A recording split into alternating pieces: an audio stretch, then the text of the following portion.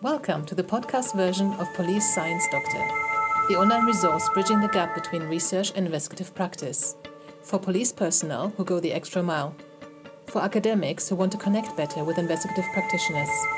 On YouTube and on policesciencedoctor.com. Well, hello, Police Science Doctor Tribe. This is Suzanne Knabe-Nicole from policesciencedoctor.com.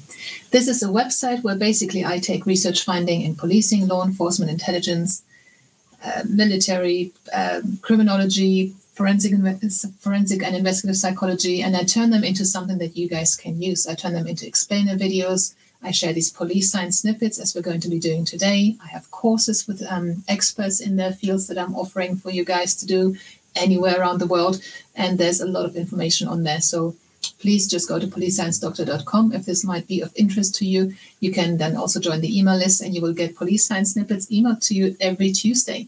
And you will also get announcements of anything else that might be coming your way that could be of really good use to you, hopefully.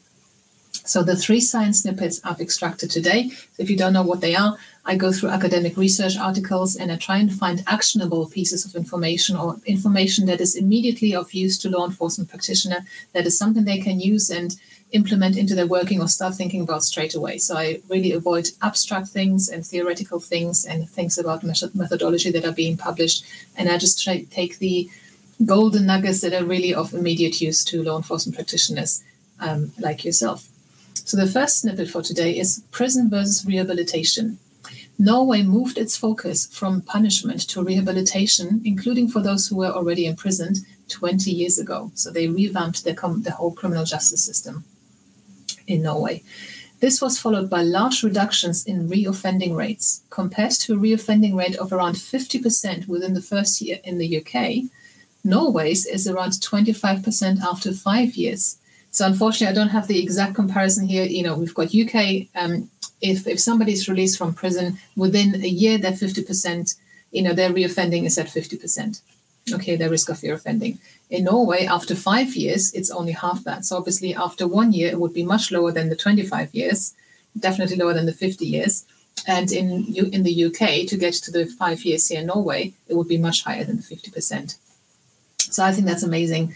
And the Norwegians and generally in Scandinavia, they're just doing so many things so much better than we are doing.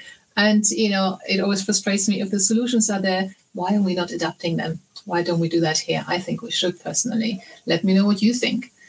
And the second science snippet for today is about predicting domestic homicide. So whilst domestic homicide is very difficult to predict, it turns out that 40% of those who killed their ex-partner or partner had actually committed self-harm, attempted suicide, or talked about suicide ideation before. But this information was not usually known to police, so this is held by other agencies, perhaps third sector, social services, the health service, or other people. Now, the idea here is that if we can somehow share that information with police, we can classify risks differently. If we know that 40% of those who kill their partners have these make these suicide threats or have this ideation, we know that this is a big risk factor. What can we do to actually take them and put some support around them and the victim to maybe prevent some homicide? And the third science snippet for today is about crime prevention and cost. Risk factors for antisocial behaviors in young boys can predict a later cost of $500,000 per child in costs to the criminal justice system between the ages of 12 and 20 years. Substantial cost savings could be realized if developmental crime prevention programs targeted antisocial children before they reach the age of criminal responsibility. So in this research, they basically tested young boys who already have antisocial tendencies, and they followed them, and they found that each of these children on average cost $500,000 to deal with in criminal justice sense. I'm sure that sending in some counselors, psychologists, and mentors to these children and putting some proper family support around them would have been much cheaper than $500,000 per person, and it wouldn't have resulted in any victims. So this is a massive, massive thinking piece for prevention and where we put our money, because if we spend it early on the right things, we're not going to be spending it later. Okay, so these were the 3 science snippets for today. This was number 51. I'm doing this every Tuesday. Everybody who's on the subscriber list for Police Science Doctor gets these emails with the links to the original research. So this is not my research. The links to the original research are in the email and on the website. If you're an email subscriber, you get the password to access that read page, and you can actually download all 51 police science snippets as PDFs if you want, and you can make yourself a little library of those. So I hope you found that of interest, and I'll see you next week. Bye-bye.